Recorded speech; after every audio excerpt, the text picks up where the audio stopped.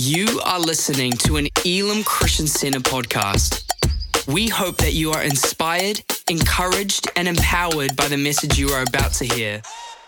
We're so excited about going to 2 morning services, and as Steve said, the real heart of it is for us is about people. You know, it's great opening a building, but the building is it's not for show. It's to be used, and we recognize that we couldn't stay where we were. We couldn't stay simply rushing people in and rushing people out, and so the heart is really to create some space. And so we're going to be going to 2 morning services, as Steve said, 9 and 11. The 5 p.m., don't worry, it's unchanged. We're still going to have a 5 p.m., don't worry. And so we're just really excited that we get to create some space for people to hang out, connect, and really just do life together. And not only that, not only are we going to 2 morning services at 9 and 11 on the 13th, we're also opening up our whole new side. I know, exciting. We're going to have the cafe opening, the kids programs, the mother's room, all the different spaces. And so we want to invite you out to our housewarming. Bring yourself, bring everyone you know. We're going to have a good time. There's going to be coffee, free coffee all day. And we're just going to have a good time, just celebrate finally being able to open that side. And we know that it's been a bit disjointed, it's been a bit chaotic, but we're getting there. Finally, we get an opening date, and it's going to be amazing. We also have a ribbon cutting. So at 8:15 in the morning, like a big celebration with the building opening, we're going to do a really cool ribbon opening. And so I want to invite you to come on out to that. It's going to be a good time. We're going to get out in the car park, and man, we're just so excited. Have I said that before? Have I said that I'm excited? We're excited to be opening the new building, so come on out on the 13th, 9 and 11, and then 5 p.m. is unchanged. But I get to carry on our Culture Shift series, as Pastor Beck said. And I think this has been such a good series, such a great series, and I feel like God's really spoken through it. And culture is everywhere.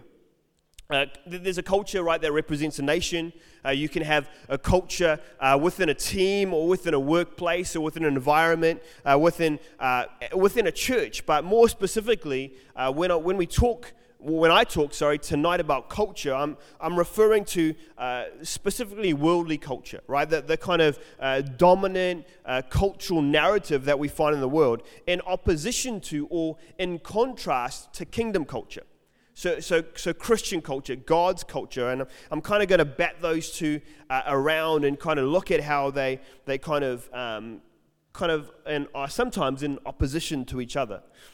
Culture is like a set of behaviors. It's ways of doing things. It's values, but sometimes they are held without even realizing it. It kind of happens without even recognizing it. Culture is kind of so ingrained into society and culture that you kind of flow with it. But here's the thing. I think you either set culture or you reflect culture, right? You can't be culture negative or neutral. So you can't be culture neutral. You either set culture or you simply reflect the culture that you're part of. And I think that God has called us to be people who set culture. God has called us to be people who reflect His culture. And when we come into a culture that is anti-God, we are there to set culture, to change culture, to shift culture. You with me tonight? I believe that God has called us to be people who make a difference, people who impact our world. Let me pray. God, I thank you. I thank you that, God, you've called us to be people who shift culture. You've called us to be people who change and set culture, people who reflect your culture. And I just pray, God, that as we look and we dive into your word tonight, God, would you show us the things that we can apply? Would you show us the things that we can learn? God, would you help us to make it more about you, God, and less about us? As John the Baptist said, we must become less and less, and you must become greater and greater. And that's my prayer tonight. In Jesus' name we pray. Amen. Amen. I think we find ourselves, right, today in a culture that is very much anti-church. Very much anti-God, very much anti-religion, and it's our challenge is like, how do we live and be true to our faith, right? Be true to our God, but yet still treat people with love, still treat people with grace, still treat people with respect, but still stay true to our faith. And I think that's the challenge for us, right? That we love all those we come into contact with. We live in a world that's constantly changing, right? Cultures are changing, ideas are changing, but the one thing that stays true, the one thing that stays consistent, the one thing that stays the same is God's word. Right? God's word doesn't change, and so we build our life on God's word. The culture that I want to kind of tackle today is by no means a new culture. It's by no means a culture that's modern. I think, if anything, it's a culture that's always been there. I want to tackle tonight the culture of self, the culture of I, the culture of being focused on self. Because I think we live in a world, right, that is obsessed with self, with self-indulgence, with self-promotion, with self-interest. It's me, I, right? We live in a world that's so focused on self. But I think we're designed not to live focused on self, but designed focused on God. If I were to sum it up in a phrase, I'd say that the world says, I am, but the kingdom says He is. There's a shift of focus from I am to He is. And let's be honest, from time to time, or maybe all the time, we've kind of made it about ourselves. Anybody ever been there? I don't know, I've been there. I've made it about me. We've all kind of fallen into the trap of making it about ourselves, and even more so, I feel like the world will tell you to make it about yourself. Right? The world will tell you in order to be successful, in order to be happy, to focus on self. The world glorifies self-indulgence. The world glorifies individual achievement, building your own kingdom, being your own boss, right? Living your own truth. Yeah, we've all heard those phrases, doing things your way, caring about your own appearance, about your own self-interest, me, I. You know, the truth is that we're not actually designed to live that way. We're not actually designed to live that way. We're not actually designed to be the hero of our own story. We're not actually designed to live a life that is focused on ourselves. And there's a great story in the Bible where this kind of happens, where there's a guy who kind of makes life about himself. In fact, he loves himself so much that in his kingdom, he erects a massive statue and has all the people bowing down to himself. And I want to look at this story and look at a few lessons. And maybe, just maybe, we'll maybe look at the story and kind of see a little bit of ourselves in there. And I think maybe sometimes it's easier to kind of distance ourselves and look at like a kind of story and be like, oh, actually, I can see myself there, and that kind of hurts. You know what I mean? You ready to dive in today? Before we jump in, I want to give you a little bit of backstory, because I think a bit of backstory is going to kind of help us set the scene and understand where we're at. So we're looking at the city, or the kingdom, the city of Babylon, which is within the kind of kingdom of Babylon. And the people right now, they're living in exile. The kingdom of Babylon has come and conquered Jerusalem, and the people of Israel have been taken into captivity. They're living in exile, and they find themselves in a culture that is completely anti-God. Not anti the God of the Bible. They've kind of got their own gods, even more so that they've kind of worshipped the king in some ways, which I think is very much the culture we find ourselves in today, right? Thank you, Jeremy. A culture that is anti-God. Even some people would refer to themselves as gods, right? That's the culture that we live in, and we're going to look at a guy called King Nebuchadnezzar. Now, that's a really long name, and someone's going to call him King Neb for short, okay? Just really keep this simple for myself. And so this is from the book of Daniel, and King Nebuchadnezzar was actually a real historical figure, okay? He really lived. He was actually the longest reigning and most powerful monarch of the Neo-Babylonian Empire, with the capital city of Babylon being Babylon. And it's important to note that while Babylon was a historical city, this guy's doing it. He's a gem. Look at him. He's got like 4 cups of water, all for his mates. Shout out to you, man. Sorry, I'm easily distracted. It's important that while Babylon was a historical city, it's also, when we look through the Bible, we see Babylon referenced all through the Bible, and it's often used as a way to contrast God's kingdom. It's used as a way to represent the kind of antithesis of God's kingdom and God's rule. Now, actually, one definition of the word Babylon means a city devoted to materialism and sensual pleasure. And so we see the city. So we're going to jump in at Daniel chapter 4, and the full text is going to be in your notes. if you want to grab that out on your app, and some of it's going to be on the screen, but I'm going to kind of skim through, okay? I'm going to kind of jump around, let you know what's going on here. So it says this. It says, this is Nebuchadnezzar speaking, King Neb. He says, I, Neb, was at home in my palace, contented and prosperous. And I had a dream that made me afraid. I was lying in bed, and the images and visions that passed through my mind terrified me. And so I commanded all the wise men of Babylon to be brought before me. And so he brings all the wise men. None of them can interpret this dream. And eventually he brings this guy called Daniel. Now you might have heard of Daniel before. He was the guy that was in the lion's den and all those kind of bits and pieces. So Daniel is brought in, and he's actually interpreted the dream before. And so he brings him in. And so we see this king here. And it's interesting what it says, is that he was contented, right? He was content without God. He was prosperous. He was proud of his own achievements, of everything that he'd done. He'd kind of sat in his kingdom and looked like, man, look how good I am. And then he has this dream that kind of disturbs him. And so the dream he has is this dream of this massive tree. This tree was massive. It was fruitful. It stretched across the whole nation of Babylon. And then the tree is cut down with only its root remaining.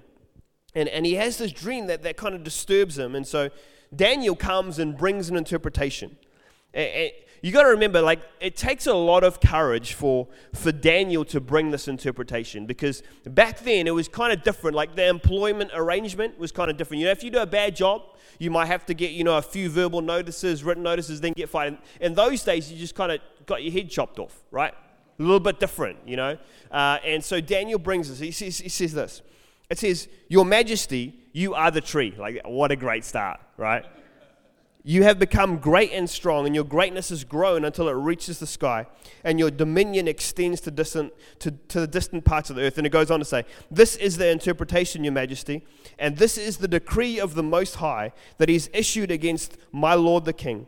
You will be driven away from the people, and you will live with the wild animals. You will eat grass like an ox, and be drenched with the dew of heaven. This is great. This is going good, isn't it? 7 times. I told you it was going great. 7 times will pass for you until you acknowledge that the Most High is sovereign over all the kingdoms of the earth and gives them to anyone he wishes. The command to leave the stump of the tree with its roots means that your kingdom will be restored, but only once you acknowledge that heaven rules. Therefore, Your Majesty, be pleased to accept my advice. I love this. It sounds so formal. Therefore, Your Majesty, be pleased to accept my advice. Renounce your sins by doing what is right, and your wickedness by being kind to the oppressed. And it may be then that your prosperity will continue. This is not, like, how many know this is not the most easy message to deliver, right? This is a really hard message. And so Daniel brings this message that essentially the most powerful man, the most powerful king, like with this massive empire, he's like, you're going to be driven wild and live with wild animals. You're going to go crazy. You're going to be eating grass. Like, you're going to be living, like with no shelter until you eventually recognize that God is king, right? That God rules. Like, this is pretty massive. And in fact, the word Babel, you might have heard there's a story in the Bible of the Tower of Babel. The actual word Babel literally means confusion. And so the word Babylon is derived from Babel, which means confusion. It's a derived or a deranged way of thinking. How many know that when we follow a way that isn't God's way, it begins to lead to confusion? It begins to lead to a deranged way of thinking, and that chaos that is on the inside eventually gets manifested or eventually starts to show on the outside. And how many know that King Neb probably had a bit of a stressful life, right? He's like the most powerful person in the world. I'm sure there was a long line of people that were waiting to take his place, right? He must have been constantly worried about people poisoning him, people trying to kill him, people sneaking in at night. Like, I'm sure that there would have been a little bit of paranoia, like a little bit of stress, a little bit of worry about trying to protect all that he had created, right? All that he had made. And so this deranged way of thinking eventually produces this chaos in his world. Let's continue in verse 28. It says, the dream was fulfilled. All this happened to King Neb, and 12 months later, as the king was walking on the roof of the royal palace of Babylon. This is what he says. Is this not the great Babylon that I have built? Wow. as the royal residence, by my mighty power and for the glory of my majesty. This guy really liked himself, didn't he? He was really up himself. And then it says, even as the words were on his lips, a voice came from heaven. This is what is decreed for you. And then we see what was prophesied begin to take place. He's driven from the people. He starts to live with wild animals. He's eating grass. And then it says that prophecy was immediately fulfilled. But then there's a shift. There's a shift that comes later on. We're going to jump to verse 34. It says this, at the end of that time, I, Neb, raised my eyes toward heaven, and my sanity was restored. Another version says that my reason was restored, right? His sound thinking is restored. Then I praised the Most High, and I honored and glorified him who lives forever.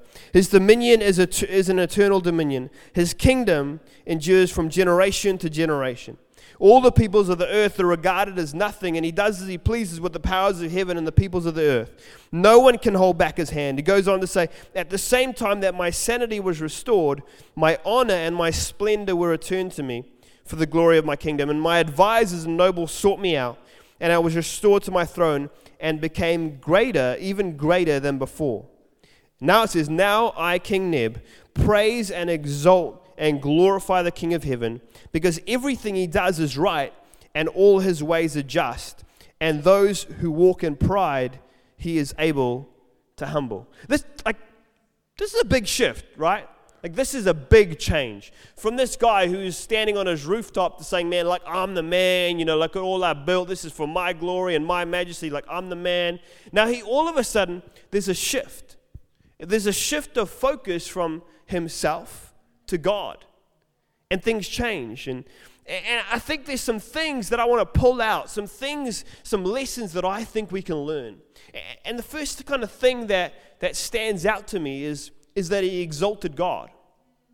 He exalted God. In other words, he lifted God up. The first thing he does is he puts God back in his rightful place.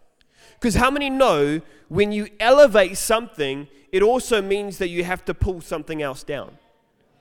As he elevated himself, he also pulled God down. And now as he elevates God, he's got to shift himself down. He recognizes that God is sovereign, that is, his dominion is eternal. And he would have known so well that there's kingdoms that rise and kingdoms that fall, but he recognizes that actually God's kingdom never falls, that God's reign is eternal. He recognizes that in comparison to God, every amazing and every massive empire is like nothing. It's like a speck of dust. There's this shift in perspective where he puts God back in his right place. Are you with me? Remember he said, is this not the great Babylon that I have built as my royal residence by my mighty power and for the glory of my majesty? But then the shift comes. It says that as he looks to heaven, as he raised his eyes to heaven, as he focused on God, his sanity is restored. Pretty amazing, right? He removed his focus from himself, his own achievements, his own perceived greatness, and he focuses on God. Here's a question you can ask yourself. When things go wrong, where do you focus? When things go wrong, where do you focus? Do you focus on yourself? Do you focus on the problem? Do you focus on the issue? Do you focus on maybe who's to blame, or do you focus on God? Do you shift your focus to God who can actually help you, or do you kind of scramble and try and fix it yourself? Or do you make the problem massive? Do you exalt the problem, or do you exalt God? When things go wrong, where do you turn? Where do you focus? The second thing I noticed is that he acknowledged God. Here's the thing. I think it's one thing to understand who God is, and it's another to recognize what he does. Let me explain, because I think you can believe that God is almighty. I think you can believe that God is all-powerful, yet you can still at the same time believe that everything you have, you've done yourself. Are you with me? You can believe that God's almighty, but believe that everything you have is because of your own doing. Here's the king's words are interesting. He says, he does as he pleases with the power of heaven and the peoples of the earth. No one can hold back his hand or say to him, what have you done? You see, there's the acknowledgement here that everything we have is from God. That God does as he wants. Another verse says, every good and perfect gift is from above, coming down from the Father of heavenly lights, who does not change like shifting shadows. Again, in 1 Corinthians 4 verse 7, I love this. For what gives you the right to make such a judgment? What do you have that God hasn't given you? And if everything you have is from God, why boast as if it were not a gift? I love that. If everything that you have is from God, then who are you to boast? Why boast as if God hasn't given it to you? Why boast as if you've done it yourself? You see, we need to not only exalt him, but we also need to acknowledge him. Acknowledge that where we are, that what we have is from God. It's given to us from God. It's a gift. It's a gift from him. Here's a question you can ask yourself. Where do I need to acknowledge his blessing in my life? Where do I need to acknowledge his blessing in my life? You see, sometimes we can kind of acknowledge his blessing in a whole bunch of areas, and then some kind of areas we kind of keep the glory for ourselves. But the question is, where do we need to acknowledge his blessing in our life? I wrote this third point down like this. I wrote down that he humbles himself. But in actual fact, when you read the story, actually the opposite is true. That God humbles him, right? He never actually humbles himself. God actually humbles him. And how many know that it's way easier to humble yourself than have God humble you? It's way better that way around, right? It works a lot better when we humble ourselves. I love what it says in James 4:10. It says, humble yourselves before the Lord, and he will lift you up. You see, we either humble ourselves and allow God to elevate us, or the opposite is true. Now, I've always believed that where I am, not always, since I've known God, I've always believed that what I have is from him. That he's brought me here, and in the same way, he can de-elevate me. I don't know what humble, I guess, is the right word, isn't it? De-elevate is like humble.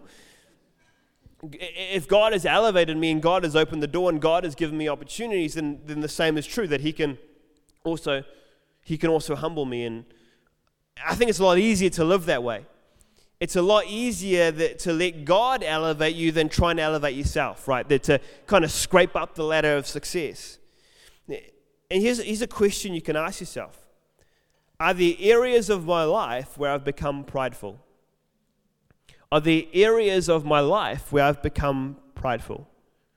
Are there areas that I need to humble myself?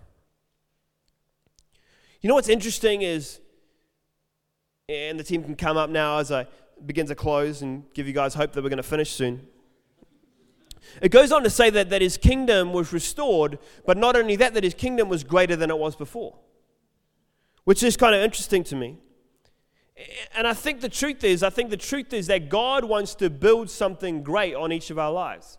God wants to use us to build something great, but the reality is as with any building, you can only build as tall or as high or as great as the foundation. Right? And the question is are you exalting God? And if you're exalting God and as he lifts you up, are you still exalting him? These are the things that build the foundation. Our ability to exalt him and our ability to humble ourselves and our ability to acknowledge him. And as we do that, he can build something great in our life. God wants to do something great in all of your lives. He wants to build something great, but he can only build that on the foundation that you yourself lay. God can't build that foundation for us. God can't make us exalt him. He can't make us acknowledge him. He can't humble us. That's so different. But he wants to build something great. I think there's two ways to climb the ladder of promotion. The first is when we kind of claw our way up, right? We step on everybody else around us. We kind of push ourselves ahead and promote ourselves and do whatever we can to get to the top. Or we can simply allow God to elevate us. We can simply be faithful to God. We can simply allow him to open the door. I think it's very easy for us to get to get sucked into the worldly culture of me, I. Right? But you know what? Because it seems faster. It seems easier. We look at everybody else around us that's doing it that way, and they're getting ahead and they're getting promotions, and we can begin to think that that's the way to do it. But let's not be fooled, right? Actually, God's way is the only way. God's way is the best way. God's way is the way that as we submit ourselves to Him, He can elevate us. We don't have to worry, we don't have to stress. When things are in God's control, it's a lot easier. You don't have to worry about all the details. You don't have to stress. You don't have to worry about trying to climb the ladder of success. You can simply trust God and be. We can simply allow Him to work in our lives. Come on, why don't we be a people who choose a God-first life? You know, the Bible says that we should take up our cross daily and deny ourselves, right? That's what it means to follow Jesus. Why don't we be a people who would choose God first? A people who would choose to not focus on ourselves, not choose to build our life around ourselves, but choose to focus on Him. And how many know that as we begin to do that, man, God's going to do something great with our lives. God's going to use us to make a difference. God's going to use us to change our world. You know where that starts? That starts by laying our life down. It starts by surrendering. It starts by saying, man, God, I want to choose to follow You. And maybe you're here tonight and you've never made that decision to follow Jesus. You've never made that decision to truly say, I'm done with living my own way. Jesus, I want to live Your way.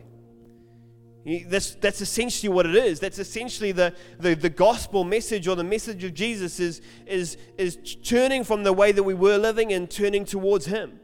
Saying, I can't figure it out myself. Jesus, would You help me? I know I messed up and made mistakes. Would You forgive me? It's about choosing to follow Jesus. And it's as simple as simply starting a conversation with Him. And so if that's you tonight and you've never said yes to Jesus, I want to give you an opportunity to do that.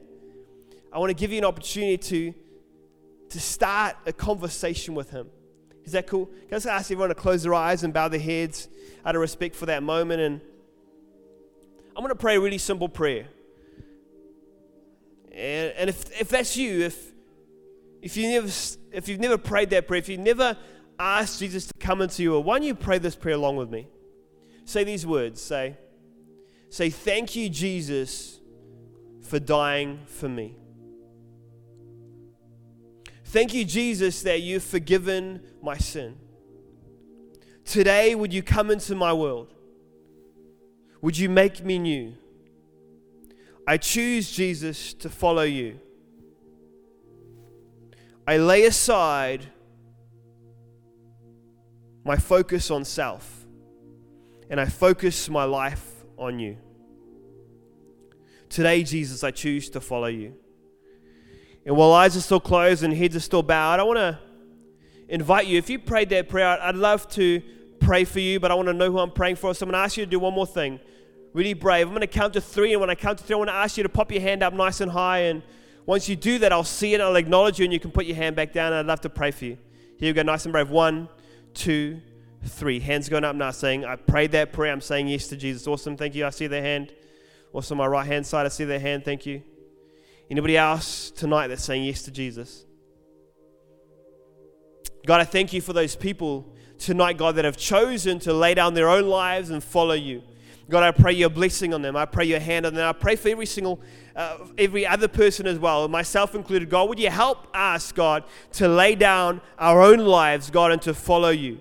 God, help us each day to choose to shift our eyes from self and shift our eyes to You, God. Help us to be people, God, who live for You, God, who exalt You, God, who acknowledge You, God, and humble ourselves under Your mighty hand that You may raise us up. And I thank You, God, that as we do that, as we live for You, God, You're going to do something amazing, God, in this city, in this nation. We pray this, God, in Your mighty name, Jesus. Amen. Church, can we put our hands together and celebrate those people tonight? Thank you for listening to this Elim Christian Center podcast. Please subscribe to keep hearing more life-changing messages. For more information about our church, please visit www.elamchristiancentre.org.nz.